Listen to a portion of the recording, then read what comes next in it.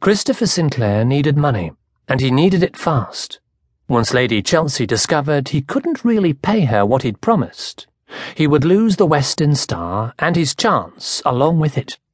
He made a modest living, thrilling the rich with exotic stories of foreign lands, and he could always sell off trinkets from his journeys if business was slow. But it wasn't nearly enough to buy a ship. He stood motionless in the cabin that used to be Lord Chelsea's, listening to the brackish water of the Thames slapping softly against the ship. Outside, the night was black. The only illumination came from a brazier on the weathered table, over which a clear liquid slowly came to a boil.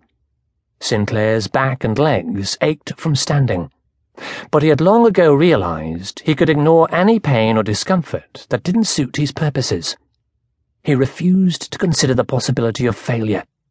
All those years of wandering through Africa and Asia, all of the dead ends and wild goose chases after clues buried in ancient texts, it all led him to this moment and the Western Star.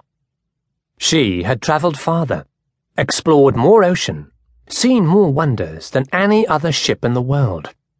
Only the Nina, Pinta, and Santa Maria might have seen as much, but their mariners had never returned to tell the tale.